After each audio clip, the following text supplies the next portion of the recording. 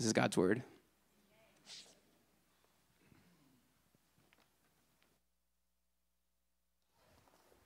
Good morning, Solano.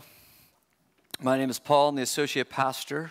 We're continuing in our summer series in Psalms, and we'll be hearing from one of our elders, Jason, next week, and that will conclude Psalms. And then we're actually going to study Psalm 23 for like 4 weeks. So it's a different series, but it's still a psalm, and Andrew will lead us through that, so looking forward to that. I do want to begin with a special kind of announcement, a special kind of info from Pastor Paul about our next Gospel Academy. So if you could put up the slide.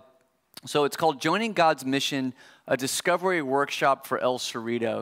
And this is kind of a special approach to a Gospel Academy, and actually to the way we want to pursue our mission here as a church. And the idea is that, it comes from starting on the premise that God is at work in El Cerrito and in the surrounding area, and is at work in each of us. And so the corporate model for strategic planning is a CEO comes in and has his master plan. And that maybe works in the corporate world, but that's not how I think God wants a church to work. Right? So we're not to come in as Pastor Paul or Pastor Andrew with this grand master plan. This is how we're going to reach El Cerrito. We believe that God has the master plan, and we need to discover that plan. And we believe that God is at work in each of you. We are the priesthood of believers. And so I think for us to really know how to move forward in wisdom and in enthusiasm, I want God to stir up what he is doing in us and tap into what he's doing in the city. And so come be a part of this. It's going to be, we're going to do some time of theology. So we're going to study what is God's mission, who is our neighbor. We're going to do some storytelling. What's the history of Solano Church? What's the history of El Cerrito? What is our context? And then we're going to do some discovery. What are the open doors for the gospel? Where is God already at work that we can get behind? Where maybe do we need to break through some new areas? Where are the hurts? Where are the needs that tap into kind of our heart? So come be a part of that. I'd love for you to do that. So I just thought it'd help to explain what this is. It's a little different. And so would love to see how God would use you and speak through you, and especially to all of us as we dialogue together. Okay, so as we jump into the Psalms, the topic for today is anger. That is today's message, is about anger. And the Psalms, they deal with an array of human emotions. That's what I think is so powerful about the Psalms, is they are very raw in how they express emotion. And one thing you'll notice when you read through the Psalms is anger is a big part of the Psalms. The way I sometimes think about it is the Psalms, if it was music, it'd be like string quartets, maybe some C minor notes, and then all of a sudden it goes heavy metal. All of a sudden it's slay the wicked and dash them to pieces. And I don't know what makes heavy metal, but it's like intense electric guitars and dissonant drums, and I'm just imagining that. And so the Psalms go there, and they're intense, right? And actually, anger is all over the Bible. And in fact, God is angry in the Bible. It's one of the reasons it's hard to read the Bible. It's what causes us it could be disorienting. It could be confusing. This is the God of love, and why do we read about so much wrath and judgment? It's hard to swallow. And it's even in the words of the psalmist, who is supposed to be our representative of righteousness and how to have a good relationship with God. And here he is expressing anger and desire for vengeance. To complicate things, the Bible often repudiates the anger of man. So God is angry, but the Bible says, your anger is not very good. In fact, in James, it says that the anger of man does not produce the righteousness of God. And so our anger is unfruitful, unproductive. It doesn't get the results that God wants. And so actually what the Bible says about human anger is it's one of the most dangerous and destructive emotions. that we can feel. And I bet you for a lot of us, if I were to ask you, what is your deepest regret in your life? What were moments of your biggest mistakes? And I bet you it's when you got angry. Or someone got angry at you. And that might be the source of some of your biggest trauma and fear. And it could be one of the most destructive emotions in a church. And I might argue, especially amongst men, it could be very devastating in the home and in the church. I get this because, when the Bible gives qualifications for the elder, which is the lead shepherds of the church, he tells men that they must not be quick-tempered. They must not be violent or intimidating or quarrelsome. And so if God says, if you're going to be entrusted to shepherd my people, you got to have anger under control. Paul tells Timothy, make sure the men stop fighting. And so I think it's a problem for all of us, especially destructive for men. Jamie will tell me that. She says, I do get angry at the kids, but Paul, when you get angry, it's different. It's scarier. It's louder. It's heavier. And so that's one of the reasons I chose this psalm and this topic. It's one of my biggest struggles. It's what I am wary about is my own anger. It's one of the emotions that I can feel very easily. All right, and so I've gone to counseling about anger. I have really tried to dive into what is this anger. And so I want to preach this sermon to myself, but I know I'm not alone in this.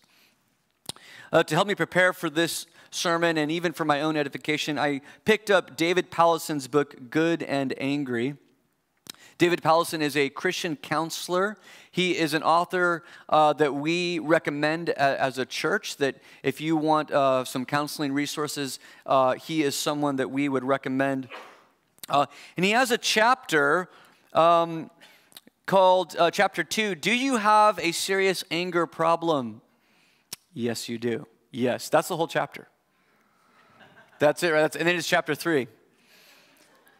And I appreciated that. And he's saying, look, anger is such an intense issue. All of us have to be wary of it.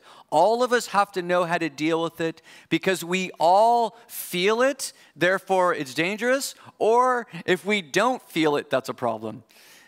We have an anger problem if we don't feel anger. I'll explain more as we go on. And so this is what I want to talk about today. How are we to think of our anger? If God is angry, then surely there is a place for it. Yet in our sinfulness, we need to be very careful how we use it, how we wield it, how we approach it.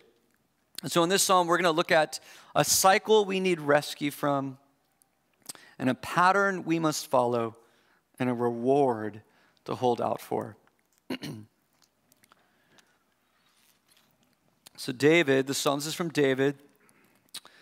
He starts off in verse 1. Answer me when I call, O God of my righteousness. You have given me relief when I was in distress. Be gracious to me and hear my prayer. This is a familiar refrain in the Psalms. When you read the Psalms, many of them start out something like this, where they are asking God to give me your attention. Pay attention to me. Notice there's a bit of a demandingness to this because he is desperate. He is in distress. This is often a prelude to our anger. Something is causing us a lot of pain and distress. So let us learn from the psalmist the very first thing he does is he goes straight to God. Reminds me of my mom's. If you remember here last week, I read my mom's baby journal to me. She said of my cry, it's demanding but precious. And so the psalmist is living into that relationship with God where he is demanding, but he knows that his prayers are precious to God. And so let's see what is causing him to be so desperate for relief. He says in verse 2, O men, how long shall my honor be turned into shame? How long will you love vain words and seek after lies? But know that the Lord has set apart the godly for himself. The Lord hears when I call to him. His prayer is about a lament I think we can all resonate with. He says, my honor is being turned to shame. He says it's a lament about the human experience because he says, oh men, oh all of you people, how long do I have to deal with you beating me up? To be a human being is to live in an honor-bashing grudge match. And so he feels this pain, and he gives the root of it. He says that it's because we chase human beings, we chase after vain words, we chase after lies. You know, all of us have to believe something about what this world is about and about who we are. And the problem is we end up pursuing messages that are lies. We pursue vain words. That makes me think that we're looking for messages that make us feel good about ourselves, messages that puff us up. And so when we look for messages that tickle our ears and puff us up, we inevitably have to put people down in order for that to work. And so he is feeling that, right? Unless you, and I'm trying to understand what these messages are, and unless you look a certain way or talk a certain way or achieve a certain amount or obtain a certain amount, unless you are these things, you are no good. These are some of the messages that we begin to absorb from the world. Or maybe if you have some of these things or you've accomplished this or that, or maybe some of the beauty of which God had made you begins to shine, someone has to beat you down for it. Someone has to knock you down and criticize you. And so the psalmist is voicing the lament of everyone who has had their honor turned to shame. It speaks to every child whose parents love them only for their performance, maybe compare them to other children who are doing better than them. This is speaking to every woman who has felt body shame for not looking like a Victoria's Secret model. This is for every man who was told they were a wimp for having feelings, for not being rough and tough and athletic. This is for those who were bullied and teased and whispered about behind their backs, who were pressured to put out to be accepted, for loving something or being good at something and you were scorned and mocked for it. The list can go on and on. I'm sure each of you has your story. From childhood to adulthood, where your honor was turned to shame. And it causes us to lament, how long do I have to put up with this? How long do I have to deal with this? That's what the psalmist is feeling. Of course, the problem is, why does this happen? And the psalmist says, oh men, and that is all of us, because we have all believed lies. We've chased vain words. We've chased the wrong message. We have bought in to these messages of the world about image and achievement and money and intelligence and humor and aggression, or all the things of the world. We've bought into it and failed to turn to the source of love and truth. I mentioned last week I was bullied as a kid for living in San Jose, right? I went to school in Los Altos, which, yes, was on average wealthier. And so the kids made fun of me. So here I am, I'm a 9-year-old. I have an honor, I have a story of a beautiful story of how my parents were able to buy a house in San Jose. They didn't have a lot of money. There was a lot of honor in that, but it was turned to shame by kids who had more than me. But you know what? I remember another story, being out in the playground and playing handball. And I was good at handball, and I was not having a good day. I was losing. And I remember I took out my frustration on this girl. I screamed at her in front of everybody, told her to shut up. Because she was awkward and unathletic. What right did she have to be in a handball game with me? So at the tender age of 9, I was learning to turn other people's honor into shame. So my point is, we're all victims of the abuse of other people, of this world, and the lies and the dishonoring, but we're all perpetrators. We pass this abuse on to others. It's blowing up at your kids for doing kid things, but you are more worried about how it reflects on you. The honor of being a kid is turned into shame by us parents. It's delighting in gossiping about other people's failures and issues. We put other people's shame on blast. It's demanding forgiveness from others while you justify your hard-heartedness. It's promising until death do you part, and then seeking intimacy and delight in the arms of a person you did not marry. Turning honor to shame. And so apart from God's intervention, we are stuck in this cycle.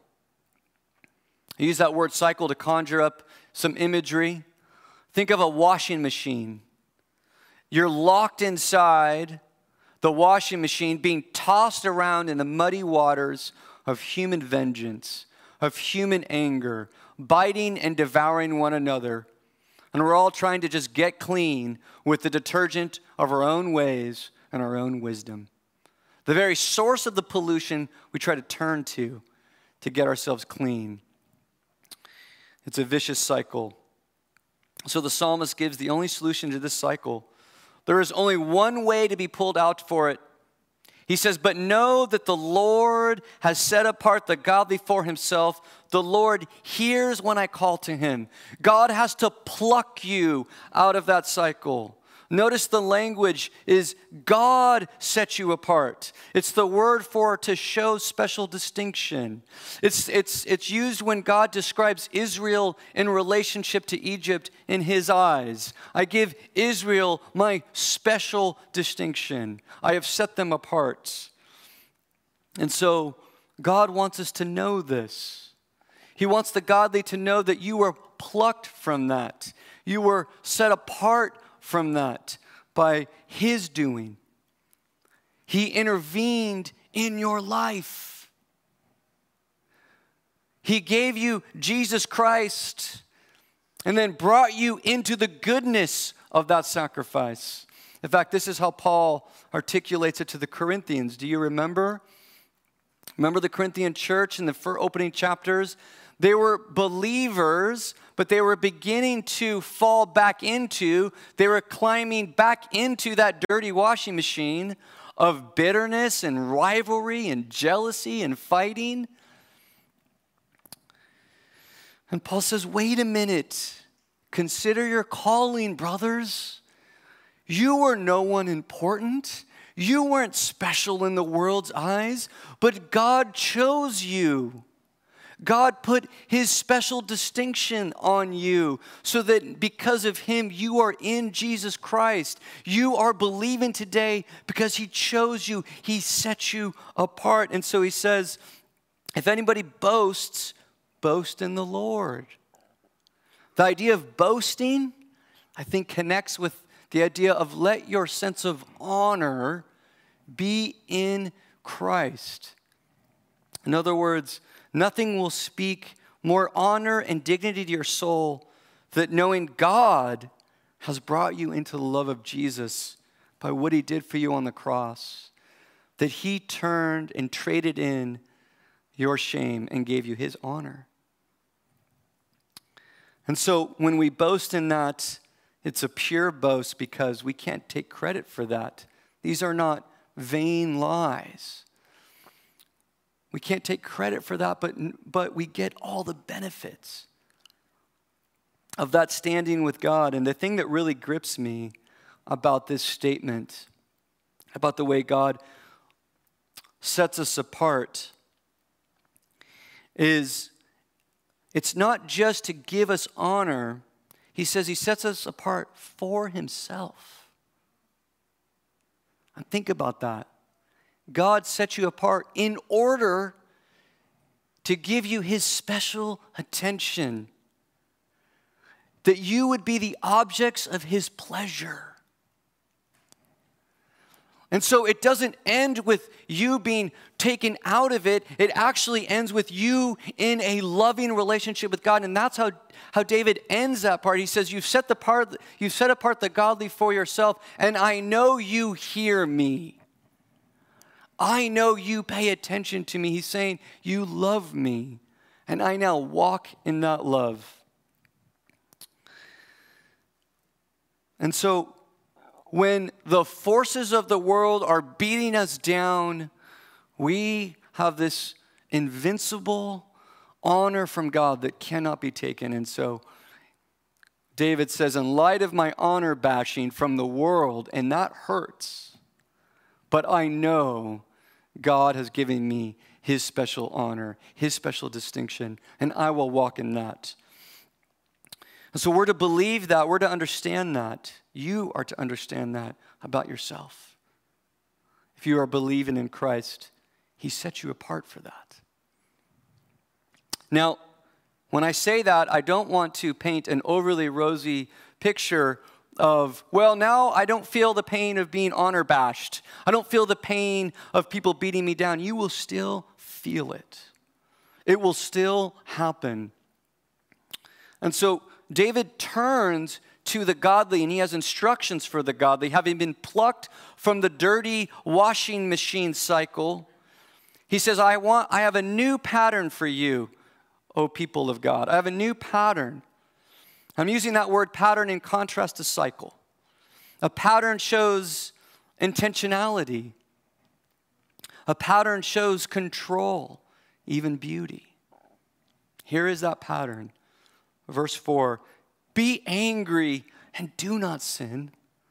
Ponder in your own hearts on your beds and be silent. Offer right sacrifices and put your trust in the Lord. So I want to summarize this godly pattern. I'm going to summarize it like this to help us remember. We are not to give into anger, but we are to lean in. Lean into anger, but don't give in. So that's what I see the psalmist saying here. Be angry. You're going to be angry in this world. It's full of wickedness and pain and people who want to pursue self-interest, and they're going to put you down for that. But don't sin in your anger anymore. I've plucked you from that cycle. But ponder on your beds. Think it through. And so, don't give in. What do I mean by that? What do I mean by not giving in to anger? What I'm saying here is we're not going to let anger control us anymore. Anger is not going to be in the driver's seat. It's a good passenger. It's a bad driver. We're not going to give into it. And giving into it can look a little different. I think there's two basic ways that we can give into anger, what it looks like. One is the hot anger. It's the explosive and loud anger. It's anger that gets aggressive and intimidating.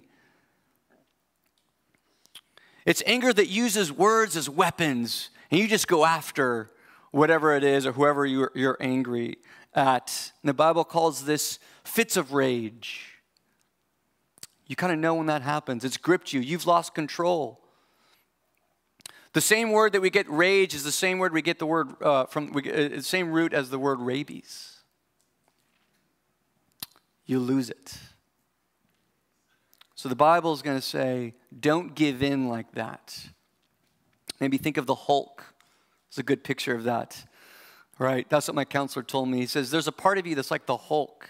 He's a protector, but he can be destructive. You have to be careful with him. He gets angry and smashes. But there's another kind of anger. It's the cold anger. It's the assassin type. It's the stubborn, bitter, withholding anger. It's the anger that pulls away. It's more passive-aggressive. It's more aimed at somebody. You see, the hot anger is at least honest. It kind of grips you and it's out there. But this cold anger is a deception. You want to hide it, but you want to make sure someone feels it. And sometimes this anger is worse. Sometimes this anger is harder to turn from. You know, that hot anger, when I've experienced it, I almost immediately feel shame about it. It causes me to repent and apologize. But this cold anger, I want to hold on to it. It could be in the form of a critical spirit, gossip, constant irritability, impatience, avoiding and pulling away. You know, I feel this, I have felt this with Jamie at times. By the way, I do both of these, hot and cold. And when I'm angry at Jamie sometimes, the way I do that is, you know what I do? I get very polite to her. I'm just very kind. But within a half hour, she feels it. She's like, what's wrong? Because there's something missing. I've pulled away affection. See, I have this constant affection towards my wife where I'm just playful with her, and it's just constant, but I pull that away. And I want her to feel that. And it is difficult to turn from that. And let me just say this, you know, I end up always apologizing for that. But if I didn't, if I'm doing the Cold War and never acknowledging that I just acted out in anger, that would eventually be abusive. And that is not okay. It's just as bad as the hot, explosive anger, the cold withholding, pulling away. And so the Bible says when you act this way, that is sin. Be angry and do not sin. Don't give in. That's the world's way. That's for people who don't know God, don't know the truth, have not been rescued. Don't do that. So instead, lean in. Lean in. It says, be angry and do not sin. Ponder on your beds and be silent. When you are angry, you are in the danger zone, the Bible says. And so you need to get away and shut up. You know, one of the things that one of the worst ways that anger comes out, not worst ways, one of the first ways it comes out is our words. We go on the attack with our words. And so the Bible's saying, don't write that email. Put the keyboard down. Put the phone down. You know, with our kids, when they do something and we're just furious, the best parenting move I can do is say, we're going to talk about this later. Get in your room, be quiet, ponder. So the Bible is saying, actually, I want you to think about what's happening. Don't ignore it. I want you to think about it. So what do we need to understand about our anger? 3 things we need to understand about our anger is number 1, we need to understand our anger as an alert system. This was from Henry Cloud. I've always resonated with this. He says that anger is telling you something is wrong. And you need to pay attention to that, right? It's like an alarm going off. The thing about alarm, though, is it's imprecise. It's just a loud sound, and you know you need to go find out what the problem is. And so, okay, there's an alarm, so it's time to go figure out what the problem is. There is something wrong. You don't want to ignore anger. Don't just stuff it and move on. There is something going on that God wants you to literally ponder, think it through. There's an alert system, and so that helps us look at our anger in a good way, still wary of it, but recognizing, hey, you know what? This is not something to just ignore. And so instead, I think, understand what anger teaches you about yourself. You see, the thing about anger comes about when something we love is threatened. That's one of the things that causes anger to come out, is something we love is being threatened. And so your anger is telling you about what is most important to you. What are your values and your deepest longings? Anger can also be protective. Anger alerts you to your own fears, your own attachments. I remember one time when Jamie and I were doing our RV trip for the year, we had begun our trip to go across the country, and we were like in Arizona or New Mexico. So right in the beginning, and our whole dream was to go all the way across the country. We were finally on our way. She hurt her knee. She goes into the RV crying. She hurt her knee. My first reaction is, I'm angry. She hurt her knee climbing into the truck, doing nothing wrong. Why was I angry? And I realized my anger was masking a deeper feeling. I was afraid. I was afraid and helpless. And so anger, anger could be a surface level emotion, and we got to go deeper to the root of it. And so anger can also point to your wounds. Anger can point out your deepest hurts. And so God wants you to reflect on those so you can begin to turn them over to Him. For example, if you have a deep wound of needing to be perfect, maybe someone in your life put that pressure on you, you'll have a strong reaction to criticism. Instead of being able to listen or even to shrug it off, when someone criticizes you, you seethe with bitterness, or you run away in cold withdrawal. And so the Bible is saying you need to learn what is that deeper wound, to trust Jesus with that. So I would summarize and say, we don't want to give into anger because we don't want to buy into our anger wholesale, right? And so I want, think about, if you've ever been to Tijuana, when you go to a market in Tijuana, they have good stuff for sale, right? Right? And they have homemade crafts, they have commercial items that you can buy. And here's the deal, when you see that sticker price, you never pay sticker price, right? You bargain it. There is a better price. You bargain it. I think that's how we need to approach our anger.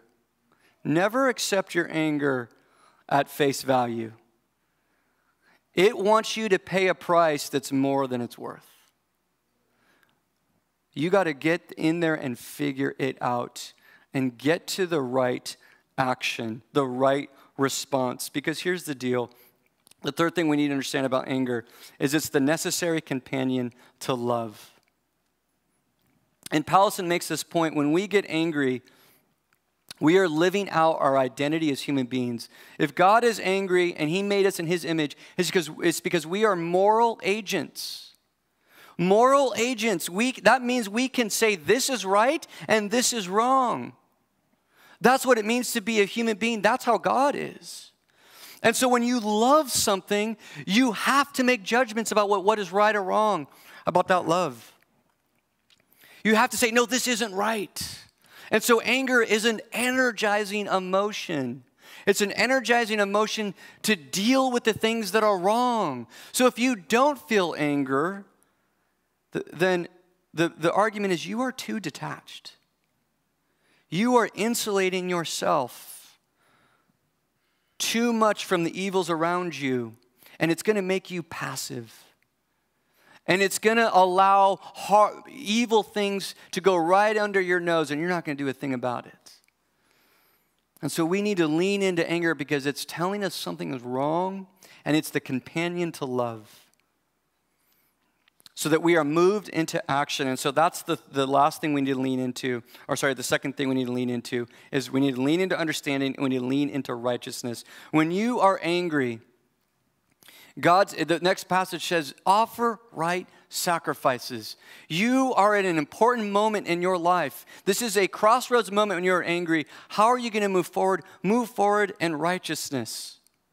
Move towards what is causing that anger in the right way. Maybe you need to lay something down. Maybe you need to give an apology when you're angry. Maybe you need to refuse an act of vengeance when you are angry. Maybe you need to do good to somebody who has hurt you. When you are angry, offer right sacrifices. Take the right next steps. Anger can cause us to go off the rails when we're angry, when someone's distressing us or something is, and we want to throw out the baby with the bathwater. We stop going to church. We stop reading our Bible. We just let loose, go to the bottle. No, stay faithful. Continue to follow God with what He has commanded of you. Lean into righteousness by using your anger to engage constructively in the problem. Okay, we need to talk about this. I've thought it through. I've got my anger under control. And you move towards the person or the issue. I need to talk about this. And lastly, having embraced a pattern of godly anger, the psalmist says, trust in the Lord. So we need to lean into our understanding of anger. We need to lean into doing the right thing. And we need to lean into God. And so what that means is we need to experience the reward of God's faithfulness. Look at how the psalmist ends, having called the godly to a pattern of godly anger. Look at how he then, look at how he gives us his testimony of what he's experienced from God. Verse 6, there are many who say, who will show us some good? Lift up the light of your face upon us, O Lord. You have put more joy in my heart than they have when their grain and wine abound. In peace I will both lie down and sleep, for you alone, O Lord, make me dwell in safety. The psalmist ends by encouraging God's people with his own testimony. He's saying, look, you guys, I've been there. I've been beaten down by humanity's rage. I've had my honor turned to shame, but you know what? As I've trusted in him, I've experienced more joy in my heart than any amount of riches in this world. He has filled my heart with joy. I have experienced more peace than your best escape strategies from God. He has filled me with peace. And so this is the beckoning call of the gospel, is that God has not only set you apart and called you to godliness, but even, I think more deeply, he's called you to experience his presence. He's called you to experience the joy of his love in your life. And it comes out in the form of real joy, real peace. Those are the things that tend to make me angry. Something blocks my joy or makes me afraid, anger comes out. But if I could learn to feel the joy of the Lord, that's the real healing of anger. Anger, that's what heals us from our anger. This is what has helped the psalmist. And so, this is his testimony. I can't tell you to believe this, or I can, but you have to experience it. So to help you with that, I just want to end with an illustration. Well, it's not an illustration. I want to end with something here. Last week, I shared with you my mom's baby journal to me. I have a different journal I pulled out for you guys today. This is my journal to God. And I found a journal entry from 2012, 11 years ago. And it was the first time I journaled about Psalm 139. If you recall from last week, my biggest struggle in life when I was in my late 20s, early 30s was self-loathing, negativity, self-criticism. And I turned to Psalm 139 on October 7, 2012. I was praying to God. And I just said, you gave up so much to have me, to bring me back to you. Let this sin, the sin of negativity, not reign in me. It's been killed. Fill me with your spirit to sing melody in my heart to you, not this record of negativity. And so this was almost 11 years ago. So I want to stand as a fellow witness with the psalmist and say, the Lord has met me. And so my deepest struggles with joy and peace. After I journaled this, I'm thinking back 10 years, the hardest things in my life happened after this.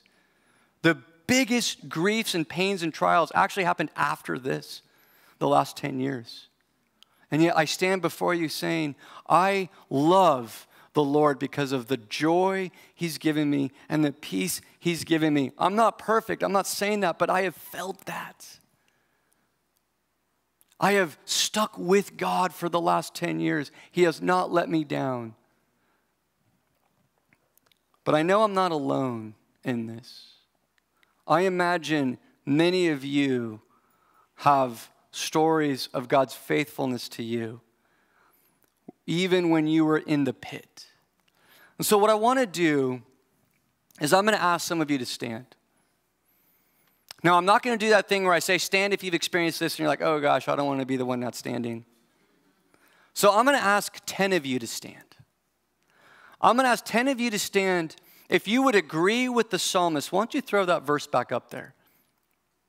If you would agree with the psalmist that you have been in distress in your life, you've walked with God for at least 10 years, that's my criteria. You've walked with God for at least 10 years, and you've seen him deliver you from your distress and put joy and peace in your heart because you have stayed with him. You have held out for him.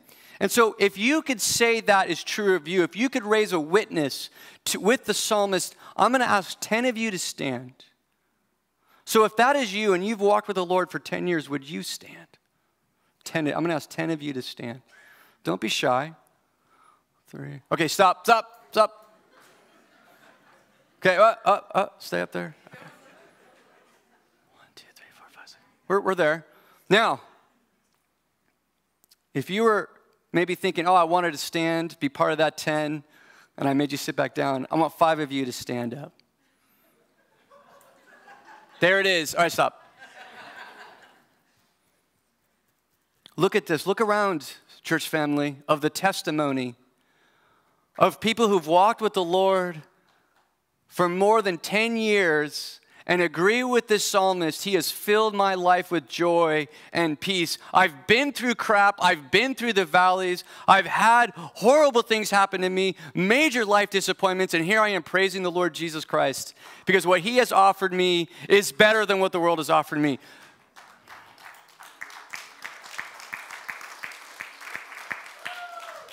Go ahead and sit down. So this is the message of this psalm, is follow and put your trust in the Lord in the midst of the junk that this world throws at you. Believe in your salvation that God has set you apart. And that means he plans to reward and bless you and show off his glory to this vengeful, hateful world and maybe even reach some of them because you have a testimony of staying faithful, not going off the rails, not giving in to anger. And even when you did, you turned to the Lord, you repented, and he is still with you, helping you. And so let us hold out for that. Instead of climbing back into the washing machine and the polluted water of vengeance and anger, that we would hold out to experience the sweetness of God's very presence in our life. Let me pray. Father God, I thank you for the testimony that you showed us here today of many brothers and sisters who have walked the same walk as this psalmist, Lord, the anointed of God, who felt the pain of their honor being turned to shame, who have been ashamed themselves of their own wicked ways and have turned to you. And Lord, you have delivered them and delivered them and delivered them. And despite our disappointments, despite our pain, you have filled us with more joy and peace than this world could offer. And so, Lord, would you let that be a song and a melody of joy in our hearts today and the rest of our days. Lord, if anyone here is struggling with their trials and distress and wanting to lash out in anger and vengeance, Lord, would you meet them? Would you help them believe in your reward, Lord? Would you call us to that good pattern? Would you help us in our homes, in our children? Would you help us with our enemies? Lord, would you help us with our neighbors? Lord, would you help us with one another? To love, to offer right sacrifices, to put our trust in you. I pray this in Jesus' name. Amen.